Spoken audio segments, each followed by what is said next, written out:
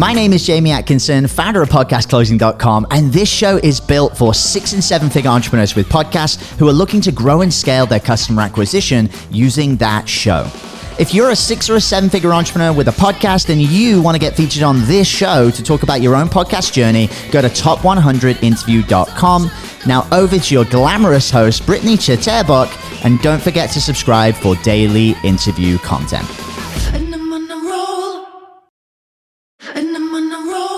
My name is Jamie Atkinson, founder of podcastclosing.com, and this show is built for 6 and 7 figure entrepreneurs with podcasts who are looking to grow and scale their customer acquisition using that show. If you're a 6 or a 7 figure entrepreneur with a podcast and you want to get featured on this show to talk about your own podcast journey, go to top100interview.com. Now over to your glamorous host, Brittany Chatterbach, and don't forget to subscribe for daily interview content. Hey guys, welcome back to the show. It's Britt here today with a very exciting guest coming on the show today, Lane Kawaoka. You guys, he is a licensed professional civil industrial engineer. Today, he owns over 10,000 units, 2.1 billion in assets. He's also a writer for Forbes, top 50, and he's one of the top 50 investing podcast host, and is also a 12 times Amazon best-selling author. You guys, you know me, and I keep my intros very short. This way I can go ahead and allow the guests to elaborate. So welcome to the show, Lane. Thank you so much for taking the time out of your day. How's it going? Good. Thanks for having me, Brittany. Hello, absolutely. Absolutely. Lane, do you mind taking us through a bit of your journey here and how you got to where you are today? Yeah. So I think I call this a linear path that at least a lot of my clients kind of walked, where, we're all taught to go to school, study hard, go to college and work a professional white collar job and, invest in the 401k, traditional investments, and buy a house to live in, and then do that for 40, 50 years. And maybe you'll have enough for retirement. But yeah, I kind of did exactly that up until I started to buy rental properties. I went to school to be an engineer, not because I really liked it, but it was a highest paid profession without having to go to more graduate school, college. And I just started to work for the man and didn't really like it. But I was really good and frugal with my money. And, with making a 100K salary at the time, I just saved it all up to buy rental properties, and, just one after another was kind of the story of starting. Amazing. Well, thanks for kind of elaborating on it all. Now, you're so right. Honestly, like, we're all taught to go to school, get a job, get married, settle down, that kind of thing, right? So let's talk a little bit about, when investing, what should you start by investing in? Let's start there. Let's talk about that. Yeah. So in my new book, The Wealth Elevator, I think that was kind of the big thing in the book that I was trying to uncover, was like, based on where you're at, there's different paradigms to answer that question, right? As I kind of mentioned in there, like, there's the basement floor, right, where you don't make more than $50,000, $100,000 a year, and you're really bad with your money. Some people just spend more than they make. They have a lot of credit card trouble.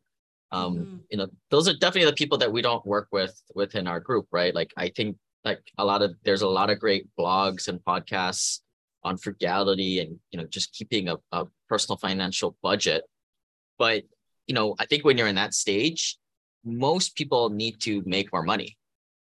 I'm not a big fan of college, as I mentioned earlier, but that was my way of, getting paid a little bit more than the average or the median back then. At that point, you have more income, then your savings become a little bit more important, so that you're able to save that money.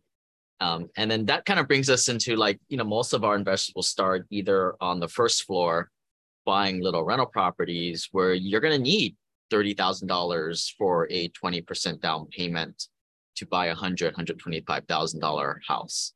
If you don't have $30,000, well, I think that's where you need to work on saving more money, or maybe work making more money.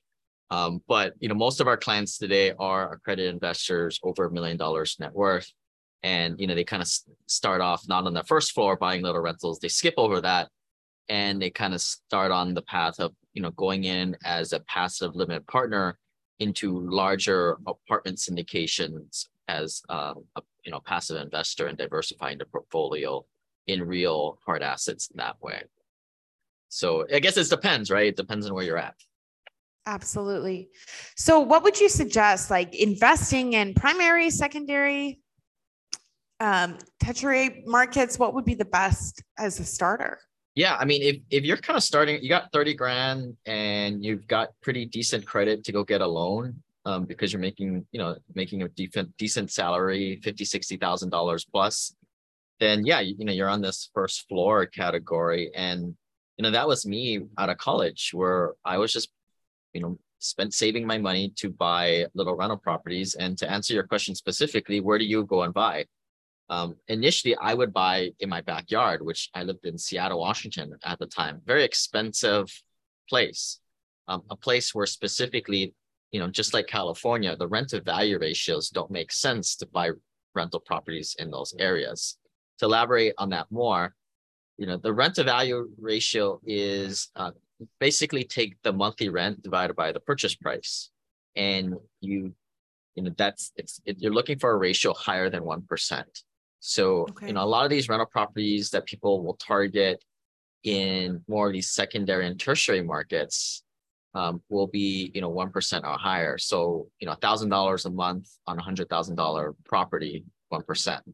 But yeah, you're not going to find any of that in primary markets, such as the whole state of California, Seattle, Portland, New York, Boston, basically all the cool places you like to visit, right? And want to live.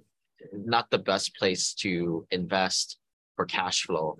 And that kind of leads us to, well, where are the secondary and tertiary markets? Well, secondary markets are more places like Houston, Birmingham, Atlanta, Indianapolis, kind of places like that. On the next shelf over, in your population 250,000 and below, places like Huntsville, Alabama, Waco, Texas. I wouldn't necessarily recommend investing in those types of places because they just don't have good, robust economies or robust, diverse job employers there. So I would kind of say, well, stick to a strong secondary market with, at least 500,000 population. Interesting. Thank you for sharing a little bit in more depth in regards to that. Now, Lane, let's talk a little bit about your intentions behind the show, Simple Passive Cash Flow Podcast. What were the intentions when you started it, and where is it at today? Yeah, so I started it back in 2016, and it started like a follow my journey type of podcast, and it still is today. At that time, I was still buying little rental properties myself, as I was just on the verge of being an accredited investor and getting more involved in syndications and private placements. But I think that was like the key for me. Like, there was transparency there. Now everybody has a podcast, who wants to raise capital for investments. And, not only are there too many of them post 2019, 2020, when everybody jumped into the bloody red ocean, but I think the listeners, they can see through and at least the transparency that when I started my podcast, like what it was for. Like it was essentially just to share my story, what mistakes I made along the way, what were the lessons learned. And, initially we kind of started off just helping out new investors buy little rental properties remotely in secondary markets, just like how I did. But then obviously, as I kind of changed as an investor, my viewership also kind of grew with me. Interesting. Now, how does it tie into your business best? I mean, do you often get investors coming to you from there, or, clients for your coaching program? Yeah, I mean, as far as like lead generation, or lead nurturing, I would say both. Not so much on the lead generation side. I mean, definitely get people who just listen to the podcast and, want to join in our, mentorship groups or masterminds and get involved in the free education that we have on the website. And then, some people, they just want to invest their money with, people that they've kind of, built a relationship even if it's a one-way relationship for, the beginning part of the time. But I would say like the podcast really does a good job in like nurturing that relationship. Once people, they either meet us, they come to one of our events, and the podcast has been that really great way to just stay engaged and, build that relationship, that trust over a long, long period of time. I mean, we've been doing the podcast bi-weekly for several years now. And, it's not, we've got it down to a system now. It's not too much trouble, but man, is it like effective? Like, I don't know. I don't know what it is, but like these days, people traveling to work, not many of us have like good friends that we chit chat every single day, that, the people that you hear on the podcast on your daily commute every day, you kind of get to know them pretty well. And I'm kind of used to it now, but 2016, 2018, meeting some of the people that I met that, listen to the podcast was kind of very uncomfortable for me, because a lot of these guys had heard all my personal stories and they knew some of the jokes, and, but not embraced it, but like, it's kind of weird, right? Like, well, honestly, like having a podcast, you build that credibility and authority as well, and really globally, right? And your story and your what you share is all also really relatable to, you have no idea to who, right? And I think that know, like, and trust factor comes along with it as well, where people begin to trust you and then they reach out to you. And I mean, it's huge. Yeah. I mean, I think it allows you to kind of play a different game, a bit, like, although there is a huge luck factor, right? Getting traction. I mean, I kind of play in the financial space, and there's like a conference out there, like FinCon, and there's thousands of bloggers that go to there, and a lot of them that like I personally met have great content, but nobody has ever seen the damn thing, right. And it's really hard, I think, to get traction. And maybe if I would have started 6 months later, I don't know if I would have gotten lucky, to be honest. Interesting. Now you're in the top 50 for investing podcasts. Let's talk about that. What was it like getting to the top 50? I mean, I think it just comes down to like, you're not going to have, well, at least in my world, we don't have very big viewerships, but it's not the size of your numbers. It's more like the quality of people that you attract, or the way that you're able to monetize. Like I'll never make any money trying to sell what's the I don't even listen to podcasts these days, but the Audible subscriptions, or Harry's razors or whatnot, because I just don't have the numbers, right?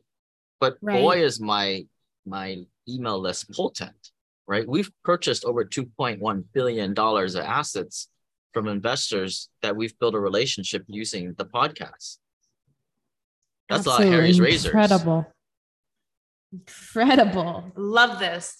Yes. So let's talk a little bit about, your coaching and your mastermind services. Do you mind just tapping into that, so I have my whole audience kind of understanding exactly how you go about doing that and what you offer exactly?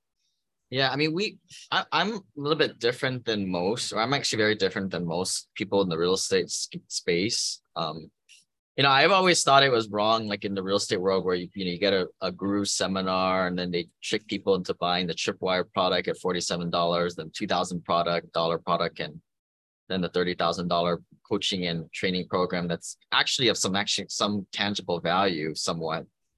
But like the way I've decided to do is just kind of give it all away for free on the website. It's all out there. Really the way we've monetized, because for high net worth investors, you don't find other peers at the local real estate club or, online. Because a lot of those groupings are typically targeted to new people getting started or lower net worth investors. Now, typically wholesaling houses or flipping houses, or maybe buying little rental properties on their own. So I guess like a byproduct of the podcast is that I was able to build relationships with and attract, exactly that hard to find avatar most of our investors are, like I said, have a net worth of $1 million or more. And, from an age standpoint, they're typically in their late 40s, early 50s. They typically have family, and they typically make multiple six figures, which means they're very busy. These guys, they don't go to no happy hour after work because they have to come home and spend time with their family, and they're busy. That's typically what the young guys will do who don't have the net worth, but have a lot of time on their hands will do. And also, you add in the fact that a lot of our clients, they really want their privacy, right? Nobody's crazy enough to wave their hands in the air saying I have $1 million net worth. That it just doesn't work like that. So what we've been able to do is to create that fulfill that need for these guys to have live and virtual events for high net worth investors just like them, do a filtering process too, right? To get the right people in the room. And also who have the right mindset, right? Abundance mindset, where everybody's kind of giving back to each other. And, we've been able to monetize that pretty successfully. But, I would always say, like, that's not really our biggest, way we monetize the podcast, right? The biggest thing for us is where the rubber meets the road, which is, the operation of our apartment complexes. Incredible. Thank you for sharing, Lane. Now, when you made the pivot from, I know that you still are an engineer, but when you made that pivot into investing more and really going all in on that, what was that like for you? For me, it was just about time. I'm a big believer in not quitting your day job. And I'm speaking to people who make over six figures. Right? Like if you make over six figures, you probably went to some sort of college. You probably put in at the very least, again, like, I don't think college is that great, but man, is it, a lot of sunk costs in terms of effort and money into that. But if you're making, six figures, you've probably invested a little time and energy into progressing your career path trajectory. And it's hard to give that up. Like, I must have spent maybe 10 years, 15 years trying to groom myself and position to myself to be in that job, getting paid that salary as an engineer. For most of our clients, and like myself, it's probably better off to invest in real estate passively, buy and hold rentals or syndications and private placements as a passive LP partner, and to really identify what their highest and best use is, which is may or may not be to their chagrin of working at their day job. Some people like their jobs, but a lot of people don't, and which I'm sure a lot of your audience will identify with. But that's, I think that's where, like, if you're somebody who doesn't make that six-figure salary and above, then yeah, maybe it would make sense for you to jump ship and do the entrepreneur plunge. But, and again, most of my clients are the opposite, right? It makes more sense to stick out the job as long as they can, and then, gracefully transition to retirement or a passive investor at that point. And that was kind of what my goal from the start. 2015, I had maybe 11 rentals at that point. I finally quit my job around, I think 2018, 2019, I went full-time into what we do today. It was really not because of, I think the reason most of my investors, they wait for a point when their passive income replaces all their expenses and then some. But for me, it was more about bandwidth, being the general partner on these real estate ventures. I kind of felt myself kind of waving, like, I'm literally at work with my Apple MacBook Pro, swiping left and right to the two different screens, one being for W-2 work and the other being for my real estate portfolio, at the time, a few $100 million of assets. And yeah, that's just not, I just felt a little bad and irresponsible, when, a lot of investors, they, it's just not good to be working a side job when you have that type of responsibility, right? Absolutely. Absolutely. Now, I know that my episodes are quite short, Lane, and I just want to thank you so much for coming on today and sharing this valuable information with myself and my entire audience. Now, I just want to give you the next minute here to go ahead and talk about, any bits and pieces that we might have missed that you want to share with my listeners, as well as the best way to connect with you if anyone in the audience is looking to reach out. Yeah, I mean, I think I'm speaking to a lot of entrepreneurs. I mean, podcasts are a great way to build an audience. Although I would also say that it is a little bit of old technology, and perhaps, the land grab has already surpassed. Today I see people more using podcasts as more conversion tools than lead generation, if anything, because it is such a crowded environment and it's really hard to get the visibility to your podcasts. But that said, if you're passionate about something and you enjoy doing it, you'll probably stick it out past episode 100 and keep going. And I think that transparency will show through to your audience that your heart is in the right place. And then I think that's at least what kind of happened to me. And then also getting past the 100 and 200 episode point too helps.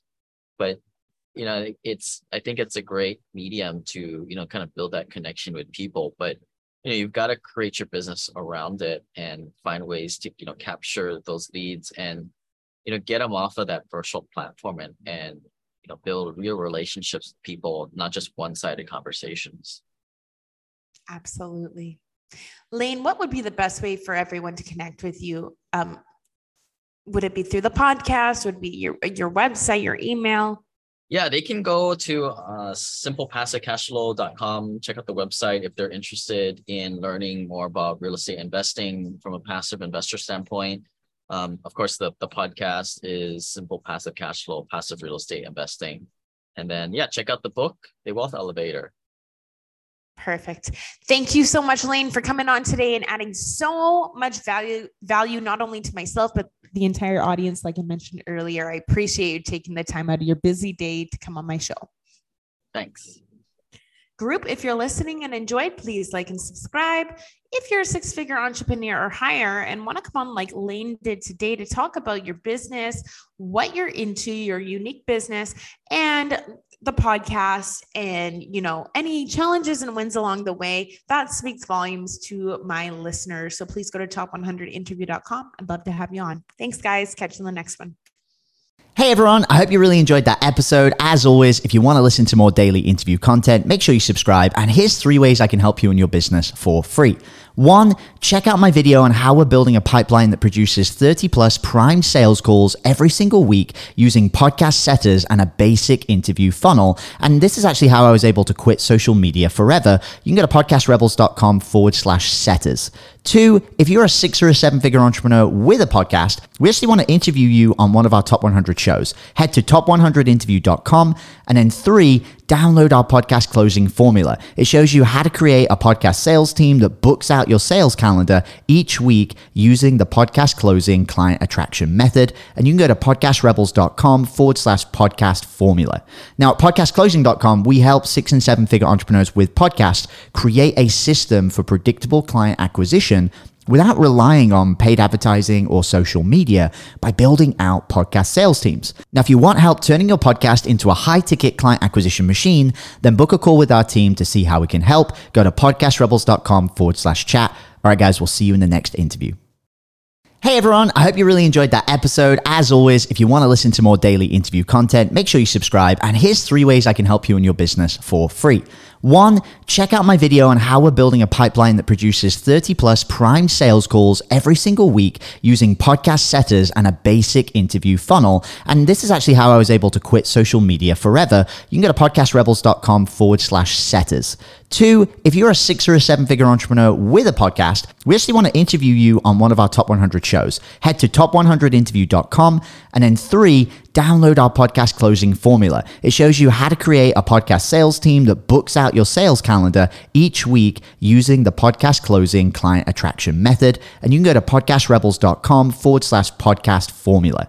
Now at podcastclosing.com, we help 6 and 7-figure entrepreneurs with podcasts create a system for predictable client acquisition without relying on paid advertising or social media by building out podcast sales teams. Now, if you want help turning your podcast into a high-ticket client acquisition machine, then book a call with our team to see how we can help. Go to podcastrebels.com/chat. All right, guys, we'll see you in the next interview.